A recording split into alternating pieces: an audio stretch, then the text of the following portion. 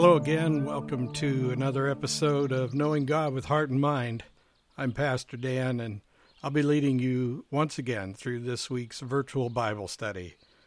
Keep in mind that our fundamental goal here is knowing God. We believe that the Bible is God's way of revealing God's mind to us. That's a word that is translated from the word logos. We hear the word logos, we're hearing an expression of the Word with a capital W, meaning the mind of God, the personality of God. It means so much more than just printed letters on a page. It's really God revealing God's self to us. In the same way that you might write a blog post or a Facebook post, or you might write a long letter to a loved one to try to explain yourself to them and help them to know you better through the Word that you write on the page. It's meant to be more than just what you see. It's also meant to be an expression of who you are and what matters most to you. And so we read the Word of God with our mind and our heart wide open and ready so that we might know God with heart and mind. Now, each week we'll use the scripture readings that come from the Revised Common Lectionary for the upcoming Sunday as a method of choosing our passages for study. And that's simply because I'm a working pastor and I'm using the same resources to plan for worship services at the church that I serve in the United Methodist tradition. Now, as we read these together, let us see how God is revealed so that we can truly know God with heart and mind.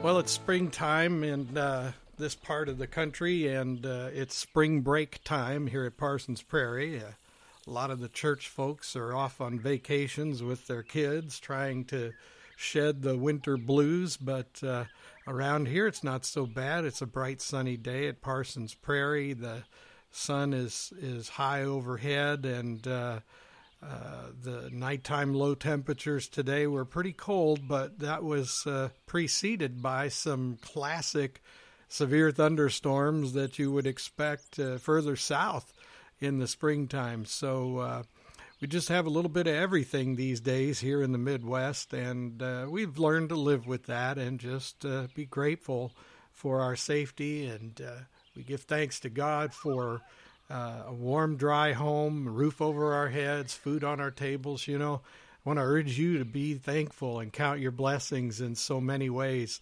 that perhaps go by unaccounted for. You know, we sometimes get stuck thinking too much about what we wish God would do and when we wish God would do it and how we wish God would do it.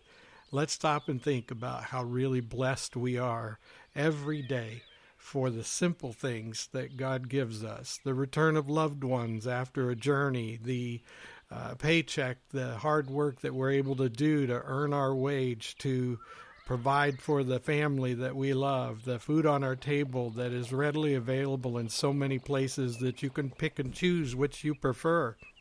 In so many ways, we are wealthy, and we should be thankful to God. Now, I usually try to make a few announcements and tell a Parsons Prairie story at this time, and I think I'd like to just talk a little bit today about this podcast. This is a new project for me. I've never done something quite like this. I've had my recordings of my sermon messages from Sunday podcasted, I guess you could say, even radio broadcast in one community. And it's not that big a deal. You just get up and give your sermon and then do a little fancy editing with an open source freebie software like Audacity, and then you take it to the radio station or you upload it to the web page. And really, it's just that simple.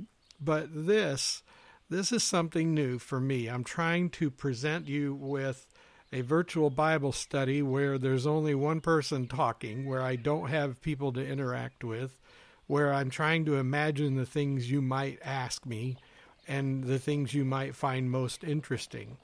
I'm banking on the fact that I have taught so many Bible studies over the years that I sort of have fuel for my imagination, but it's still a work in progress. So if you hear little audio issues or you question my use of bumper music and stinger songs and sound effects and things, it's really just that I'm trying to create something that's easy to listen to.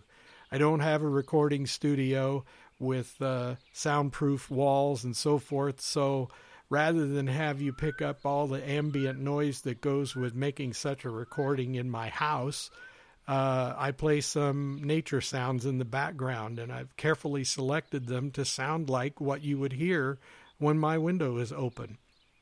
And when my window is open here at Parsons Prairie, you will hear all manner of birds singing. You will hear my chickens clucking and Bill the rooster crowing, and you'll hear Earl the dog barking or rolling in the carpet or something. You'll hear the trains in the distant railroad tracks that are about the 1.5 miles from my house. And so these are all the kind of things you hear at Parsons Prairie, and I just figured if I could reproduce those and make up for some of the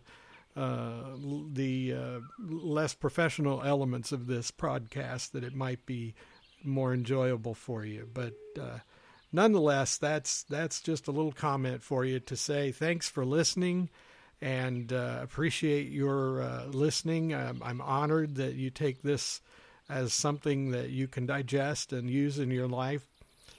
Feel free to make comments on the podcast's comment section that appears below the link, and feel free to write me a message if you want to tell me how this is working for you. And of course, you can help support the podcast first by attending your local church and generously supporting the ministry there as an act of worship.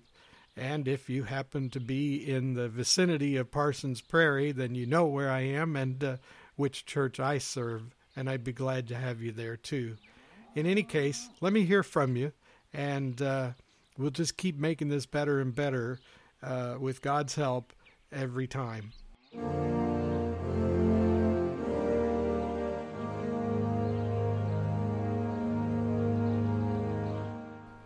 Well, it's hard to believe that we're already into April. This week's lectionary readings are for April the 2nd, 2017, and we're going to read Ezekiel chapter 37, verses 1 to 14.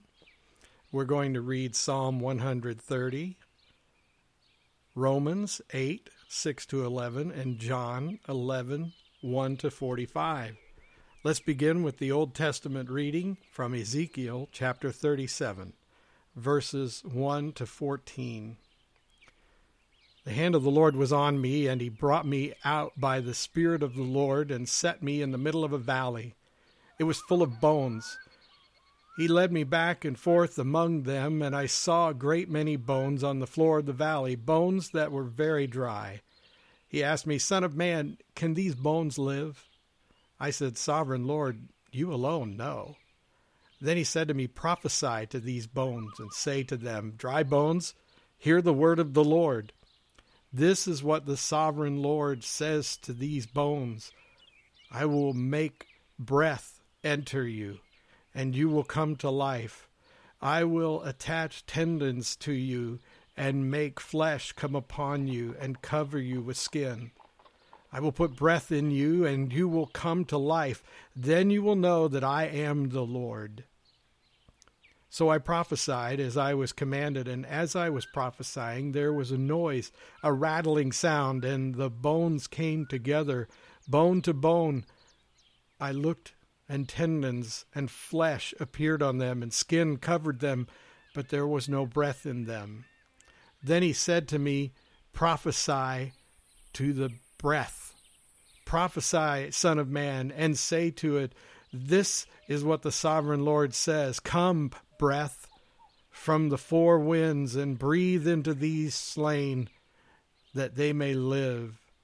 So I prophesied as he commanded me, and breath entered them. They came to life and stood up on their feet, a vast army. Then he said to me, "Son of man, these bones are the people of Israel." They say our bones are dried up, and our hope is gone. We are cut off. Therefore prophesy and say to them, this is what the sovereign Lord says. My people, I am going to open your graves and bring you up from them. I will bring you back to the land of Israel. Then you, my people, will know that I am the Lord. When I open your graves and bring you up from them, I will put my spirit in you, and you will live, and I will settle you in your own land.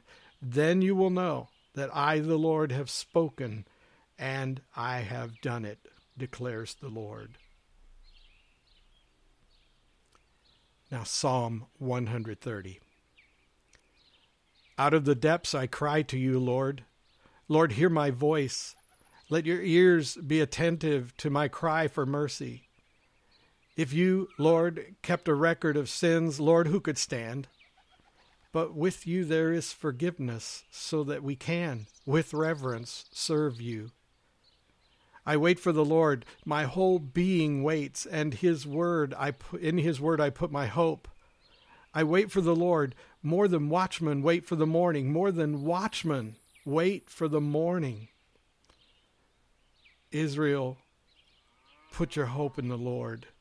For with the Lord is unfailing love, and with him is full redemption. He himself will redeem Israel from all their sins. Let us pray. Lord, we have come a long way on this journey. For so many of us, we know where the scriptural road will take us. And we will walk triumphantly into Jerusalem, eat a supper meal with Jesus, and watch as he is taken from the garden and brought before the authorities. We will weep at the foot of the cross as he speaks words of love and forgiveness, and we will wail at the tomb. We do not like this part of the journey and would just as soon skip it, but here we have the story of Jesus and his friend Lazarus, who had died. We have his sisters, Mary and Martha, and we have confidence that Jesus could have healed Lazarus, but they didn't get to see him heal Lazarus. In fact, they saw him die. Oh Lord, we want to have confidence in your restorative power through Jesus in our own lives. And we don't want to wait until it seems too late. We don't want to face our fears. We don't want to face our death. But in the story of Lazarus that we're going to hear in a little bit, Lord, you remind us that even death does not separate us from the love of God. Just as we've already heard, our bones could be dry and separated each from the other. And when God gives the word, we will be raised from the dead. And so, God, we trust you, even when we really can't understand you. And we thank you for a word that reveals your true heart to us. Amen.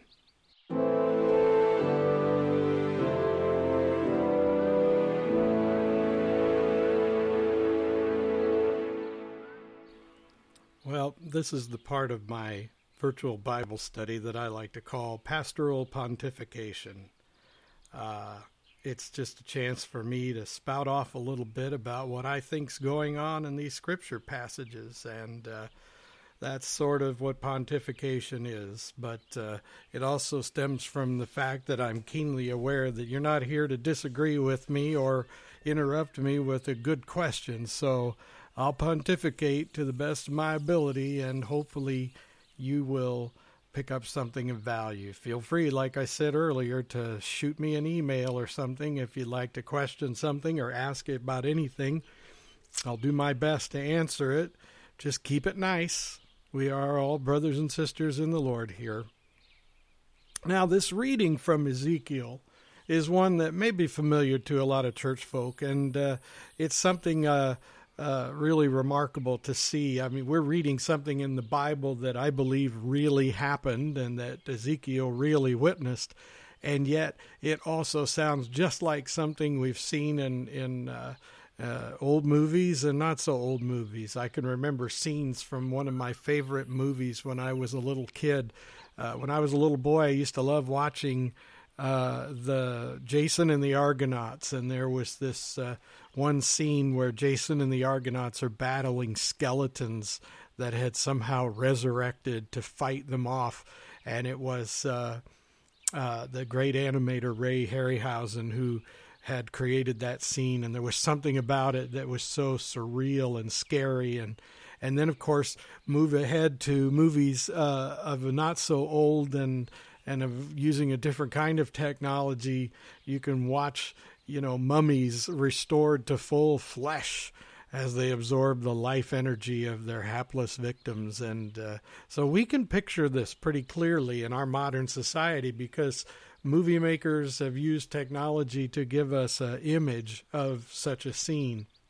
And yet the reality is if we were to witness it firsthand, if we were to visit an ancient battlefield like Gettysburg or one of those war cemeteries or something that exist all over our country and all over the world, and one particular occasion the bodies and the bones emerged from the ground and then began to take on flesh, and then to stand there as God brought breath to them from all the four corners. I think it would be pretty darn terrifying. But the point of the story, among other things, is a reality that God, who created everything that is with the mere word of God's mouth, can certainly, with God's word, have all that are dead, in whatever state their remains might be, restored to flesh and restored to life. And that should give you great hope when you anticipate the time of Christ's return, when we are told all the dead shall be raised. It's already been done. It was done in the form of reanimating the dead that we saw in Ezekiel's vision, in the reanimating of the dead man, Lazarus, in the gospel reading we're going to visit in a minute. But it has been done in the form of resurrection through Jesus Christ our Lord. And resurrection isn't the same thing as reanimating. The fact is the dead bodies that were reanimated from the once forgotten battlefield in Ezekiel's vision, Lazarus, who was reanimated for a few more years before he died to be completely gone for the rest of time as we understand it. He was still the same guy, just brought back to life. Jesus, on the other hand, is the firstborn of the resurrected dead. He's the one whose body is no longer the same as it was in death and reanimated. It is the resurrection body. It is a body that has qualities that we don't fully understand, but they are hinted at and revealed in different scenes after the resurrection readings that we look at in Scripture. And so when we talk of death, we need to understand that we are talking about the death of our body and the separation of our soul from our body. And most of the experts that I read would say to you that for the time of our separation from the body, our spirits will dwell in a place that Jesus called paradise when he was talking to the thief on the cross the day of the crucifixion. And we know from other images in Scripture that this isn't necessarily a place where we are in bodily form in the way that we see ourselves now, but it is a place where we know who we are and we know who other people are, and we are experiencing the presence of God, that is assuming that we die in God's grace. We also know from stories that Jesus has told that if we're dying outside of God's grace, we may be able to sense what's going on around us and know people and know circumstances, and perhaps even be able to see over the abyss to the place where the people who have died in God's grace dwell. This is like that story Jesus tells of Lazarus and the rich man, poor Lazarus, the poor, crippled, and weak man. This is not the same Lazarus that Jesus resurrected, who was his friend. And so, we get pictures of what death will be like for us, and we understand then that we will leave these bodies behind and they will rot in the ground or wherever they are disposed of. And yet, whatever condition they're in on the day of Christ's return, on the day of the resurrection, our bodies will be reanimated and our spirits will reunite with them, and we will be in the flesh. As Job says, in my flesh I will see my Redeemer. And because my Redeemer lives, I will live. And so this is the promise of the dry bones in a sense that all of us can take from it. But it's also a story that is meant to illustrate to the people of Israel, to whom Ezekiel prophesied, that their days of glory have not ended, that God has allowed them for a season to go into exile, to be beaten down because of their sin, but they're not gone yet. And that as surely as God can restore the dead to life, God can restore Israel to her full relationship with God. And it's a reminder to us that sin separates us from God, and our sin makes us virtually dead, and yet through Christ, God can restore our lives. And this is what Jesus means when he says to Nicodemus one day in their private conversation, look, if you really want to enter into the fullness of the kingdom, you have to be born again. And it means that we are already physically alive, but now we have to die to the physical self and to be resurrected again in the spiritual sense, born of the Spirit, and therefore of a new kind of mind and body in the soul, that is. And so this is a great story that alludes to what's coming in the couple of weeks ahead, where we remember Jesus' passion and Jesus' death and resurrection. And it should be very comforting to us. Keep in mind that is sort of the same direction that Psalm 130 took us. It is a reminder that while we are in the depths, we are still heard and known by God, and that God has plans for us, and that God is intending to forgive us, and God is ready to come and retrieve us. And so, like the psalmist, we anticipate Christ's return. We wait with the kind of anticipation as a watchman waits for his master, and we look forward to this day when we will be restored to the fullness of God's intention for us. And not only that, but to be reunited with our Lord and all of those who have died before us. It's a wonderful promise. It's so exciting, and we praise God every day for it.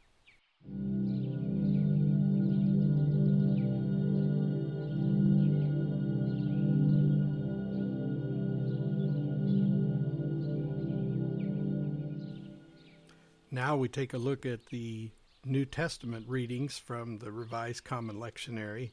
Our next reading is the epistle, the letter to Rome from the Apostle Paul. This is a letter written to the Jews, the Christian converts in Rome, and it is really a remarkable letter. And so let's hear from Romans chapter 8, verses 6 to 11, and then we'll read John chapter 11, verses 1 to 45. Now Romans 8, starting at verse 6. The mind governed by the flesh is death, but the mind governed by the Spirit is life and peace. The mind governed by the flesh is hostile to God. It does not submit to God's law, nor can it do so. Those who are in the realm of the flesh cannot please God. You, however, are not in the realm of the flesh, but are in the realm of the Spirit, if indeed the Spirit of God lives in you. And if anyone does not have the Spirit of Christ, they do not belong to Christ. But if Christ is in you, then even though your body is subject to death because of sin, the Spirit gives life because of righteousness. And if the spirit of him who raised Jesus from the dead is living in you, he who raised Christ from the dead will also give life to your mortal bodies, because his spirit who lives in you, because of his spirit who lives in you. Now John chapter 11, verses 1 to 45. Now a man named Lazarus was sick. He was from Bethany, the village of Mary and her sister Martha. This Mary, whose brother Lazarus now lay sick, was the same one who poured perfume on the Lord and wiped his feet with her hair. So the sisters sent word to Jesus, "Lord, the one you love is sick." And when he heard this, Jesus said, "This sickness will not end in death. So it is for God's glory, so that God's Son may be glorified through it." Now Jesus loved Martha and her sister and Lazarus. So when he heard that Lazarus was sick, he stayed where he was 2 more days. And then he said to his disciples, "Let us go back to Judea." "But Rabbi," they said, "a short while ago the Jews there tried to stone you, and yet you're going back?"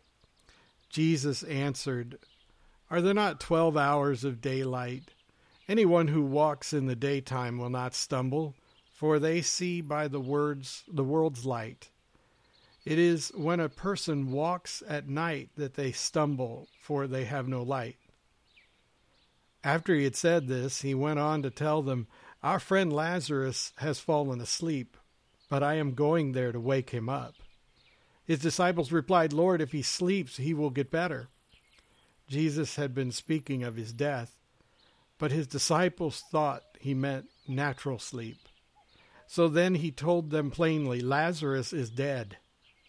And for your sake I am glad I was not there, so that you may believe. But let us go to him." Then Thomas, also known as Didymus, said to the rest of the disciples, "Let us also go, that we may die with him." On his arrival, Jesus found that Lazarus had already been in the tomb for 4 days. Now Bethany was less than 2 miles from Jerusalem, and many Jews had come to Martha and Mary to comfort them in the loss of their brother. And when Martha heard that Jesus was coming, she went out to meet him, but Mary stayed at home. "Lord," Martha said to Jesus, "if you had been here, my brother would not have died, but I know that even now God will give you whatever you ask." Jesus said to her, "Your brother will rise again." Martha answered, "I know he will rise again in the resurrection at the last day." Jesus said to her, "I am the resurrection and the life. The one who believes in me will live, even though they die. And whoever lives by believing in me will never die.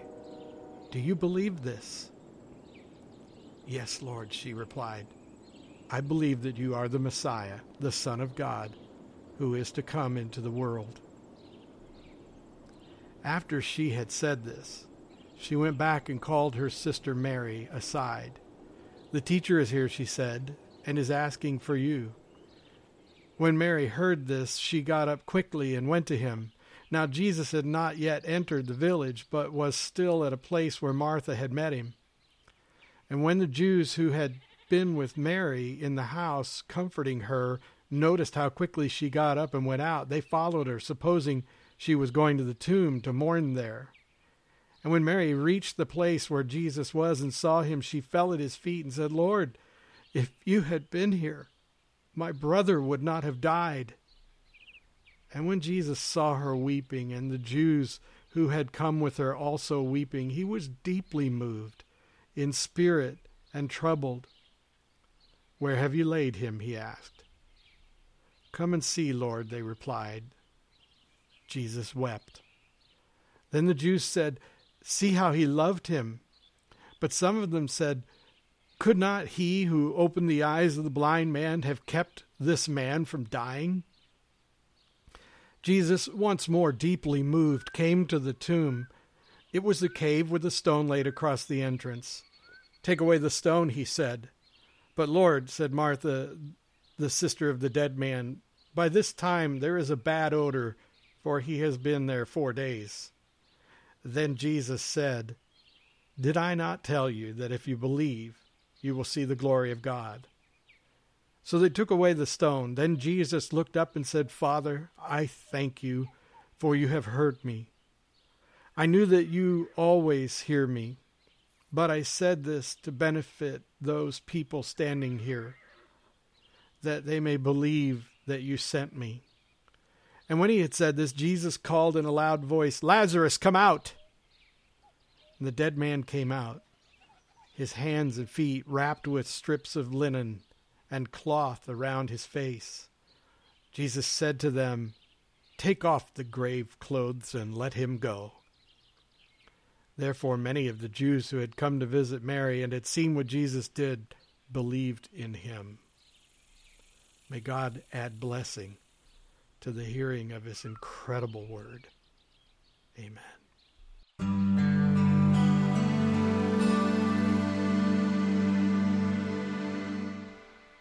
Well, sometimes it doesn't take a whole lot of pastoral pontification to figure out what's going on. Wow. Isn't that story incredible? Just hearing it read and thinking about that scene. And, well, I have to admit, there's a lot more going on in this story that I can probably do justice to. Suffice it to say, the main event is the resurrection of Lazarus from the dead. And this is no doubt the kind of thing that the Apostle Paul had in mind when he wrote the words from Romans that we read, when he says to the people that they aren't people of the flesh anymore, that there's more to them than just the flesh. This is that new birth that I was talking about earlier, that Jesus mentioned to Nicodemus, that the flesh may die, and yet the Spirit lives because Christ is the resurrection and Christ is in us. When we accept the gift of God's grace through Christ Jesus, when we say, "Lord, we repent of our sin," we know that we have deliberately avoided a relationship with you because we don't always want to do what you want us to do. We like having control over our lives. We like being the last word in our world, in effect, our own God. And now we admit it, and we are sorry, Lord. And then we say with love and incredible thanksgiving, "Thank you, Jesus, for saving me from my sin, from myself. Thank you for giving me eternal life that goes way beyond the time of my body. Thank you for being the resurrection and life that assures me that there's so much more to come even than heaven. And thank you for giving me a hope and a power through the Holy Spirit that makes it possible for me to live like I know that's true in this life." And so now we look at a couple of people and see their different experiences with Jesus in this instance. It's kind of remarkable because I was really noticing as I was reading the passage again how Jesus deliberately stayed. He the Bible tells us that Jesus loved Lazarus and Mary and Martha, and yet he decided to stay a little longer. He probably didn't get any argument from the boys because they were the ones who told him, "Hey, you go back to Bethany, somebody's going to stone you." But that wasn't what Jesus was thinking about at all. At least we don't get that impression from the scripture. Nevertheless, when he does decide to go to Bethany, when he gets there, he knows that Lazarus is already dead. He waits outside of town, which is kind of interesting because perhaps this is another indication of the potential for chaos. I don't know. But in any case, when Martha comes running out to Jesus, she comes with such faith. She comes with such confidence in him. And it's such a beautiful picture. And it makes sense at that moment that the story is going the way it is, that Jesus is saying, "I'm going to wait a little while. Lazarus is going to die, but it's okay because I'm going to show you God's glory in a bigger way than you've seen yet." And Martha comes out and she talks as though that's exactly what she expects too. And it's just incredible. Her beautiful faith. She's mourning and weeping the death of her brother, but at the same time confident that even in death, Jesus isn't done, and that Jesus is the Messiah. It's mind-boggling how someone could have such a beautiful faith as Martha. Now, Mary's not someone whose faith is weak or anything else. She's just someone that perhaps is given to us as an example of the way things are for most people. Most of us are going to be like Mary. Most of us are going to say, I know that God can do anything and that Jesus is the Son of God, and I want to believe that he has power over everything, but, death is absolute. Friends, I don't want to gross you out or anything, but once you've had enough experience with real death, with real human death, you begin to understand the finality of the thing. You begin to understand that those dry bones in the battlefield, they are never coming back, that they aren't even recognizable as the people they once were. When you've had enough experience with real death and you've seen it up close and personal, you know that when that life is gone from that body, there's no mistaking it. It is horrible and absolute. And when you watch the casket close and you see it lowered into the ground or taken away to the crematorium, you know that you're not going to see that person again in this life. And it is devastating, and it has such a terrible sense of permanence to it. We have to reconcile with that in order to reconcile with the power of Christ's resurrection, the power he has to reverse that process. You have to be willing to see that he could speak to Lazarus' dead body, and he would witness Lazarus answering his call to come out. And that the people there, I couldn't even imagine how they must have felt. I get cold shivers just thinking about it. And so when I realized that Jesus, by the power of God, by the Holy Spirit, by his own nature, rose from the grave after being dead, having his life's blood drained from his body, having the soul leave that body in the tomb and on the cross, really, and then to lay in the tomb and to journey where that soul did as he won our redemption. And then for him to not just come back into that body, but to resurrect that body, to be the firstborn of the resurrected dead, and for him to say, this is what waits for all of you who trust in me. Let that sink in for a minute. Let that sink in. That's what Easter's about.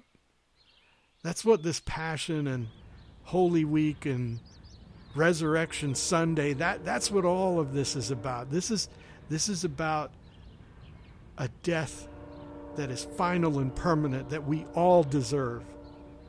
A death that not only includes our flesh but our spirit, and yet we are spared from both because of Christ. And not because we deserve it, but because God loves us that much. And God wants us in fellowship with God, the Father, Son, and Holy Spirit that bad. Let that sink in. If you're starting to really feel this pulling on your life, you're beginning to realize some things haven't been altogether right with you and God, pray now. Pray and believe. Repent and trust that God has justified you through Christ Jesus, and now you have eternal life, and it begins right now. And that means you start living it right now. It's not something that kicks in after you die. It's something you do right now because you've been born again. And your life is starting over in so many ways when the Spirit of God breathes the second birth into you, as though you were just a body standing there waiting for the breath of God to come from the four corners to really awaken you in your soul. Think about these things. Pray. Talk it over with a friend, a loved one, with your pastor. Go to church. Worship God. Make church more important than it has been in the last months or years of your life. Go be with God in the presence of God's people. I pray that you are blessed.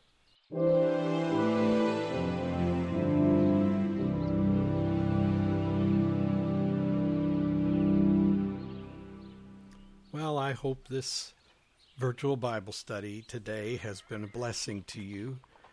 My prayer is that God has given you a greater insight and the Spirit has enlivened your journey through this.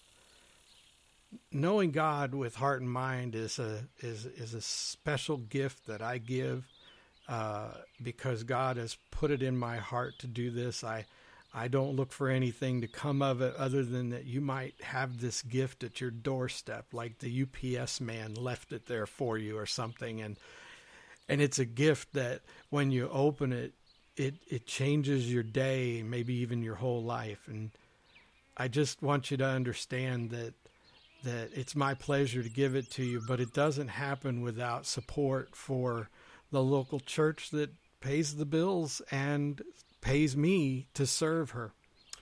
Corinth United Methodist Church is my current assignment, and it is the place where this ministry emerges from. And so if you want to support this podcast, then send a donation to Corinth United Methodist Church. And if you live in the vicinity of Parsons Prairie, and I'll give you a hint, it's not far from Muncie, Indiana. You can find Corinth Church on the internet, and you can visit it there at corinthumc.com, and then you can come by and worship with us. Corinth is a warm place, and you can join Christian friends there and other seekers and sojourners. And you know, it's a place where friends become family, and the family becomes the body of Christ. We'd love to have you join us in worship there, and we'd also encourage you to, if not worship at Corinth, then find a church somewhere. Be a part of something that is bigger than yourself, and don't judge it by the spirit of the people as much as the Spirit of God. If you go to a church where you feel the Spirit of God is, then be there and trust that God has you there for a reason. But if you would like to help with this podcast, just go to corinthumc.com and click the PayPal link or the Donate Now link, and you can send a little something in the act of worship called tithing and offering to corinthumc.com on the PayPal link. Also, just be sure and check out that sermon podcast that's also available at Media and the sermons link at corinthumc.com. For now, God bless you, and go in peace to love and serve the Lord.